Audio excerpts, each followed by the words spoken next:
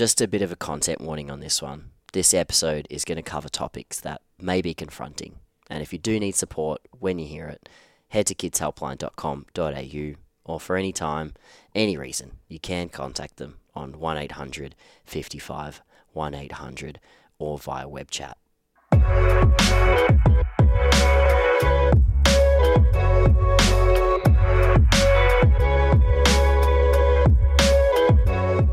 How Are You is a new podcast brought to you by Pedestrian and Kids Helpline, talking all things youth mental health. Kids Helpline is Australia's only free, confidential, 24/7 online and phone counselling service for children and young people up to 25.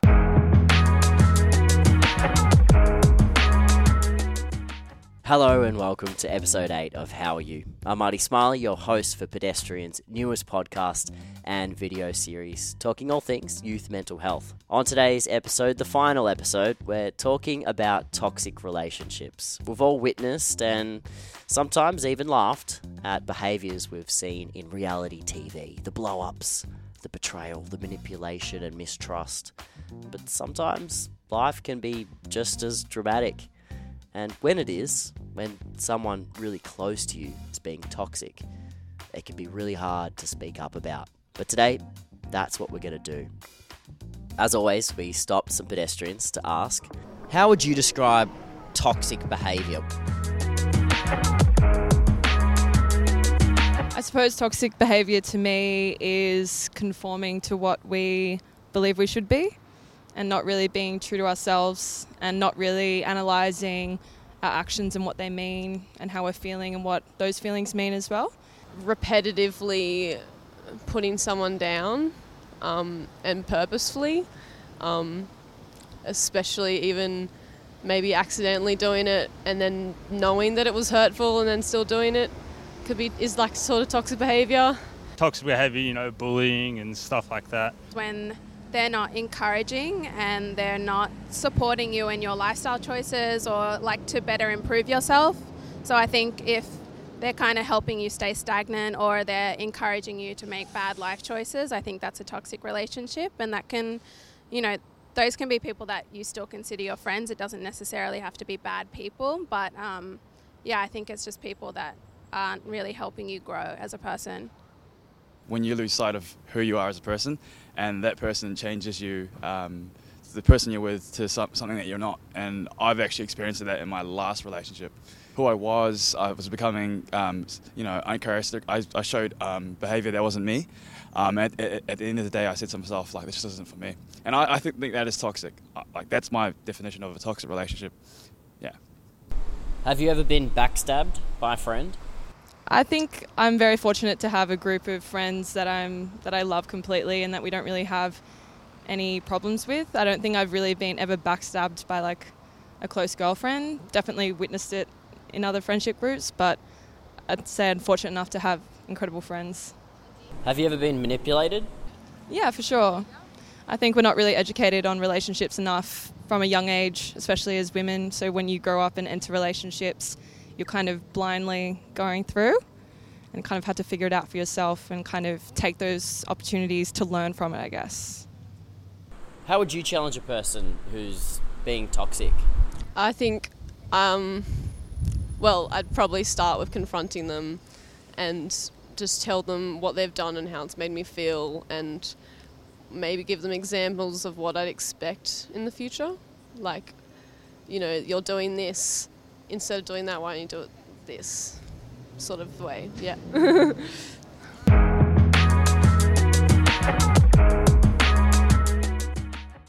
Now it is time for the check-in, and this week we're talking to Concetta Caristo. She's a comedian and improv actress, and she gets on stage every night and spills the bean on her life. And although people laugh, a lot of the time what she's talking about comes from a deep place of hurt. When it comes to toxic relationships, she's definitely got a doctorate in understanding them. Welcome to the show, Concetta. Thank you so much. Wow, what a bio. Yeah. A lot of hurt. Let's talk about it. What was the toxicity level of, the relationship that you first saw modeled to you, your parents' relationship? Yeah, huge. So, toxicity level was quite high. Radioactive? Quite intense. So the tea is I grew up, and I had an abusive father, so really violent.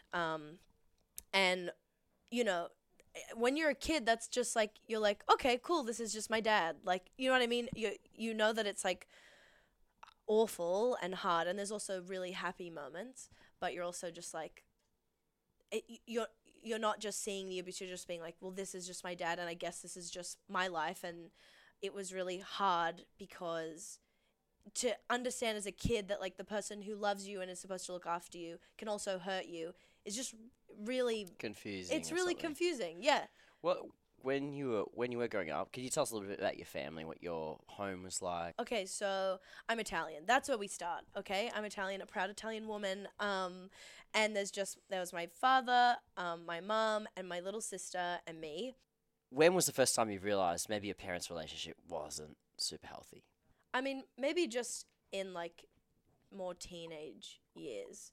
I think I grew to be really like resentful and upset of what was happening. Like, it was just really unhappy sometimes at home, and it just sort of meant that like I grew up always being on and trying to make sure that everything was good all the time. Do you know what I mean? Because like if things were good and dad was happy, that meant the whole house is happy.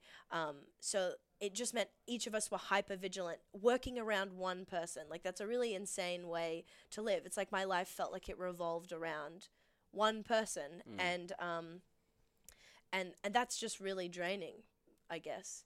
And so I think just growing up with that, I think it really hit me in year 12. Like, I was really burnt out in year 12, and I was just like, I was just depressed and sad, and there's nothing I can do about it. And that's what it felt like. And Did you have conversations with your mum about it? I suppose when you think about supporting someone who is experiencing a relationship that is toxic, yeah. you know, how do you talk to them and support them, especially when they're your mum? The hard thing is, like, I think it was like a hard thing to talk about. I just feel like we would support each other and just being like, we're getting through this together. Do you know what I mean? Like, of just being like, I love you and I care about you, and it's just felt like you just get up the next day and you live the next day. There was just this thing of like, it was just about survival, I guess, in the end. What made you stuck in that situation? Where was there an opportunity to leave? Could you have removed yourself? Could your mother have removed herself from that situation? Yeah, I mean, people talk about that all the time, about like, why didn't you just go? Why didn't you just leave? But you don't realize that like this stuff is all, as much as there's violence, there's so much emotional stuff attached. Like, the stakes are so high sometimes, and like it annoys me sometimes when people want to simplify it and just be like, you can just whatever, and it's like, no, there's so more nuanced than that. Like, my mom is like a strong, intelligent woman, and like just dealing with this, and also emotionally, like, she's probably someone who's like vulnerable and sensitive, and also is thinking about her career. They had a joint like business, that we have a family. Like, there's just so much that means that it's so hard. And even me, I was just like, I just had never could fathom that like, oh, I'm gonna get out of this. I was like, this is my father, this is what I've been dealt. I guess I would think about like growing up, and when I would get married, I'd be like, oh, the man I marry will have to be some like Italian man that my father likes, and that'll be that. Like, I just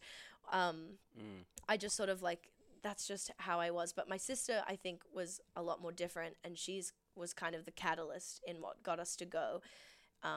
And she saw a way out. And then that sort of like, once I saw that was possible, and my mum too, that's when it kicked us into gear, and we were like, okay, maybe we can get out of this. Did it come to a breaking point?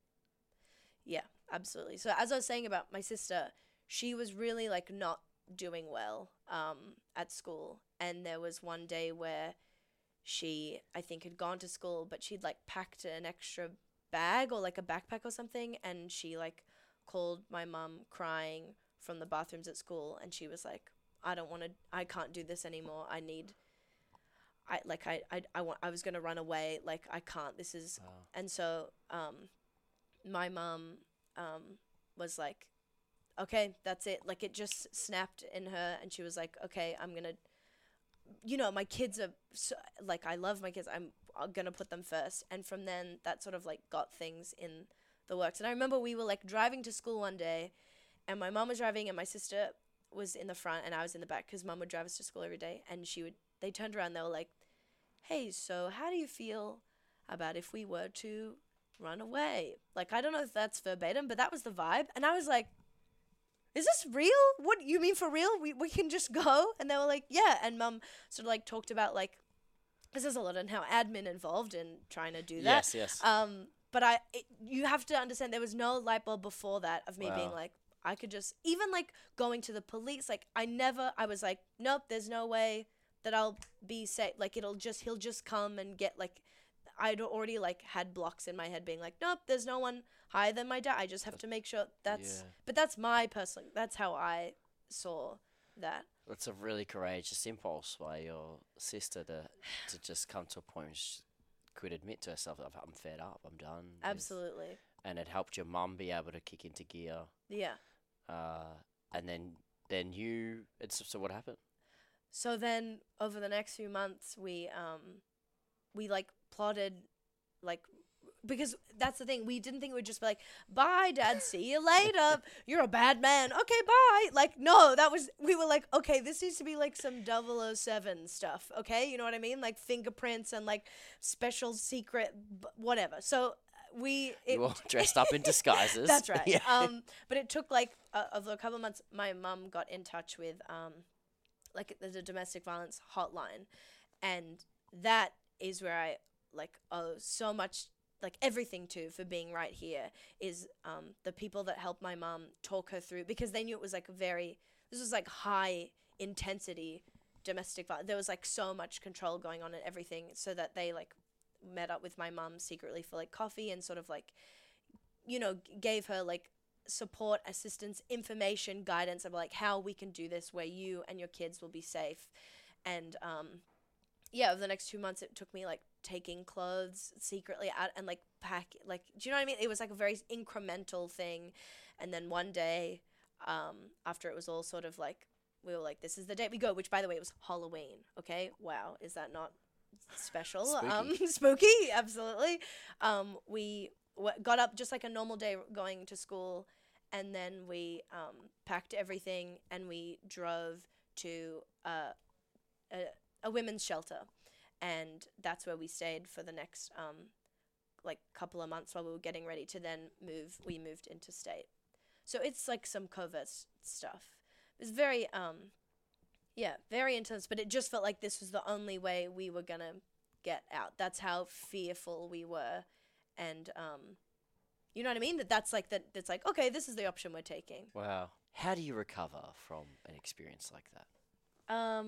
Good question. I mean, being out of it and then being in a whole new different place, where we sort of knew no one, was like the first step of just like being outside of it. And how did that feel? It felt a real mixture of things. Like, it felt really freeing. It also felt a bit lonely, because I sort of literally gave up my entire life. There was like no goodbyes. Of course, it was just like, it was so dramatic, I guess. But and it was just like hopeful. It was like, I was curious, I was like grateful. It was like, so many different things all at once. I think that year away, because we thought we'd be there forever, but then it didn't really pan out to be like that. And we came back in Sydney, obviously. But that really, I'm grateful for the time where it felt like we could just be the three of us, because my whole life, it had always been the four of us, like us and my dad. And so that gave us a lot of moments that were really, really like special. And it was just, I guess, I learned a lot about myself. We learned a lot about each other. And it's still happening now. Like, it's still ongoing, like learning about each other and figuring out our relationships to each other. How does that kind of experience influence the kind of relationships you start to build in new friendship groups, in new places, and with new romantic relationships. Yeah. Big way, actually. And here's the beautiful part. Like, after that happened, honestly, in my head, I thought, wow, now I'm out of that. Now I don't have, like this father who's, like, controlling me and beating me or whatever. I'm like, my life should be good now. Like, I have no excuse. I can do whatever I want. Everything should fall into place, right? Like, I'm just another normal person now. And I learned that it is absolutely not like that, and that what you go through as a child growing up, whatever your parents, shapes you entirely. And that kind of, like, revealed itself to me from a romantic relationship that I had, a really, really good one, surprisingly. Like, I remember, like, this sounds weird, but, like, my dad would, like, you know how there'd be ads on TV of, like, domestic violence being, like, and it'd be, like, I don't even remember the ads, but it would just, like, have that. And my dad would be like, you know, you better not go with someone who hurts you like that. And I would sit there being like, you absolute hypocrite. I hate you. How dare you? And so, like, I grew up knowing that, like, that's probably not a good thing if you get into a relationship with someone that is violent towards you. But the thing is, like, abusive, toxic relationships it's not always just violence. It can be in smaller ways, different ways, subtle ways. And that's something that I, like, got to learn about. But I had a boyfriend who was one of the most, like loving, kind, open, beautiful souls who, like, opened me up. And we would get into these, like, patterns. There'd be patterns where, like, I would be, like, reacting really big to lots of small things, and it became really, really draining. And I remember he would say to me, like, I think, you know, when I would, like, open up to him, he'd be like, I think, you know, I love you and I care about you, but maybe you need to talk to someone about, like, these feelings that you're having. And I remember immediately being like, okay, if you don't love me the way I am, like, how dare you? I'm going to put you in the bin, like, blah, blah, blah. But then eventually I, like, got to thinking, I'm like, maybe there is some stuff that I love you. I want to love you, and there's something that's blocking me. And so that got me into sitting in a chair and eventually, like, talking to a counselor. And I'm going to tell you right now, Mr. Marty Smiley, that blew my whole world open, because I sat in that chair and she was like, okay, let's talk about that. Let's talk about, my father came up, and I realized that, like, the work starts, like, now. Like, there is so much that I've, like, learned about love and about hurt and about, like, protecting myself and stuff that came from my upbringing, that was meaning that, like, having relationships was really hard.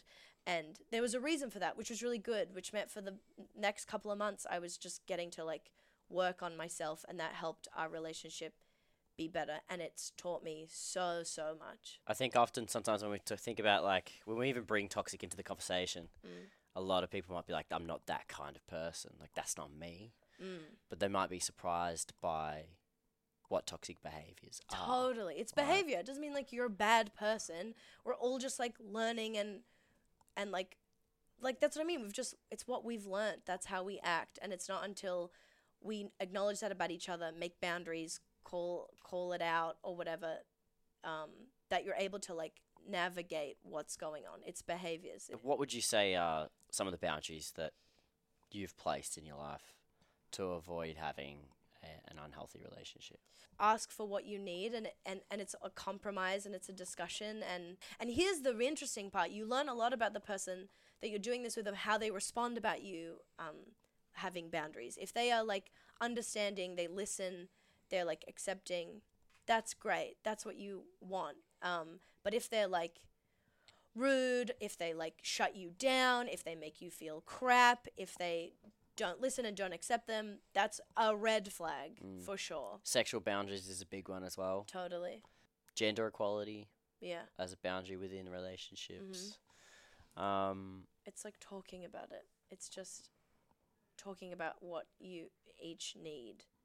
I grew up with, like, movies, whatever, loved it. And in my head, I thought that love was like in the movies, where it's like, if this person wants you, they're gonna like do everything they can. They're gonna like show up at your house, and they're gonna even when you're fighting and you're like and they're like knocking on your window, and they're You like thought you'd get a knock at the door, the guy with like placards, and just like one by one letting him know that he's loved you for an entirety of that's time. right, absolutely. Love actually Absolutely, is actually a deeply messed up movie. But that's right, and I didn't. I'm gonna film her at a wedding secretly on my camcorder. Yeah, that's love to be a stalker. What about that song by Sting where it's like, every breath you take? That's about stalking. Okay, and everyone's like, everyone's playing it at their Didn't know weddings. that. Yeah, it is. Look it up. Yeah. Oh, it's not. But Sting, yeah, do you it's, think the like, police. some of those things aren't very helpful? Yeah, for sure. I mean, like we kind of, I mean, that's what you're seeing reflected all the time. It's why we're trying to like destabilize the narrative of like rom-coms and like it's like this way and this is because that's what you see all the time. The fantasy narrative. Yeah, honestly, it wasn't until being with that boyfriend where I was like, when I would do the thing where I wouldn't want to talk about something and I'd be like, I'm not, and I would just like go offline and I would like go home and like not talk to him and I'd be like, why didn't you chase me? Why didn't you call me lots of times? Why didn't you show up at my house? Why didn't you surprise me here? And he was like, dude, because that's not, I don't have your consent. That's not helpful. Like you've said that you want space. You're making it clear that you want to be away from me. So why would I go chase you? And when I heard that, I was like, what? What are you talking about? And then I was like, whoa.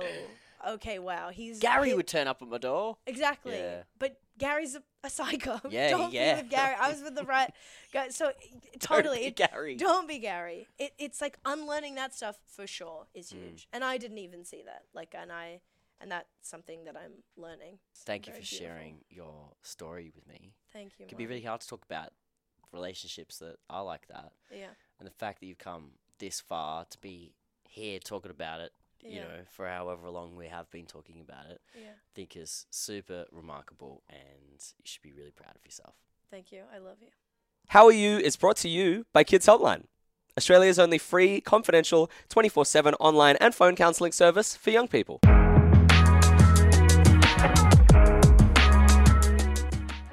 Now it is time for On the Line with our Kids Helpline expert, Josie. She's taking a break from the phones to join us today. Good to be here. You know, this conversation around being able to notice when you're in a relationship that's really not serving you might be hard to identify. Can you see the kind of telltale signs when you're on the phone with someone that, you're probably in a relationship that's not serving you? It can be a really tricky thing to pick up, right? Because it's really hard, you know, for us as a counsellor to have a think about someone else's relationships and the impacts that those relationships might be having on them. So we really rely on the people calling us to tell us what's happening. And, you know, sometimes we can pick up on things or point things out, but really what's most important is what is that person experiencing? What doesn't feel right to them? What does feel right to them? And what's their preference for moving forward in that relationship? There might be times when maybe people call you on a crisis point when they're, I don't know whether they're in danger. I'm sure you refer them to the right service if that happens. But, you know, do you get calls sometimes when people are really fearing for either their safety or the future of their relationship? 100%, yeah. And I think because we're a service that's around 24 hours a day, we get contacts, you know, when people are facing, you know, those dark times or feeling out of control or have reached a point at which they're not quite sure who else to turn to. And so we can have some really heavy conversations with people at some really dark times. And we're grateful for that opportunity. That is what we're there for. And we're happy that, you know, even when people are really struggling, feeling really low and are up against some really difficult interactions with other people, that they take the time and look after themselves by giving us a call. What, in your experience, what kind of damage can you hear it doing to their self-esteem, their self-worth? Yeah, I think, you know, the word toxic relationship is really interesting in this space, and it can feel like if you're in a relationship, a friendship, a family connection with someone who you've identified, you know, may not have your best interests at heart or maybe doing some things that are quite damaging, it can be really easy to feel like you're out of control, and to feel like you're not in control of that relationship and how you hold yourself within that relationship. And I think part of our work there is to figure out, okay, we can't control what other people do. And feeling manipulated is pretty awful. And unfortunately, we don't have a huge amount of say into how the people in our lives will always treat us. But what we do have control over is how we react to that, how we take care of ourselves, and how, if we reach a breaking point, or if we notice that someone is crossing a line, that we identify that line. And I think that's a really important part of taking care of yourself and making sure that perhaps you won't reach this point again, or that maybe that person has a warning that this is the line. Is it a gendered issue in some ways? Like, I know we hear a lot about toxic masculinity, sometimes to the point where people don't want to talk about it because it's over talked about sometimes in the media, but the message still rings through. Yeah, I think this idea of expectations that young men have on them can be really difficult to figure out. And, you know, there's one thing to be in a one-on-one friendship or relationship that feels toxic in some way or feels damaging in some way, but it's a whole other thing to think about, perhaps I'm part of a society that is inherently toxic, or a social group that's inherently toxic. And that can feel like something in which you don't have a huge amount of control, and it can feel very scary if you're wanting to confront that or change a part of that. We've heard from Concetta's story that from an early age, the way we see our parents' relationship can often inform how we are in relationships. Do you hear that come up a lot? Definitely. In positive and negative. Yeah, you know, true. Sometimes it means people are striving for a relationship like the ones that have been modeled to them, and maybe what they're coming up against isn't matching that high expectation. We don't know what to base our expectations off of until we have our own experiences to sort of challenge, you know, what we've seen modeled to us. And it can be really confronting when we notice that our expectations aren't quite lining up, or even to notice that what we've seen and what we've learnt from other relationships is not actually the healthy option or the one that's going to serve us the best. Well, once again, for the last time, thank you so much Over. for joining us, Josie. If you have enjoyed this podcast, you want to find out more about it, you can head to kidshelpline.com.au or contact them anytime or for any reason on 1800 55 1800. You can also hit them up on web chat. Hey, we have reached the end of the entire podcast series, but good news is, if you really like the way that we did this, you can actually check out the rest of the Pedestrian Podcast Network. There's plenty of other podcasts to listen to, or you can subscribe to our channels on iTunes, YouTube, and Spotify, and where all other good podcasts are heard. That's it. Thanks so much for coming along on this journey into mental health. I'll see you later.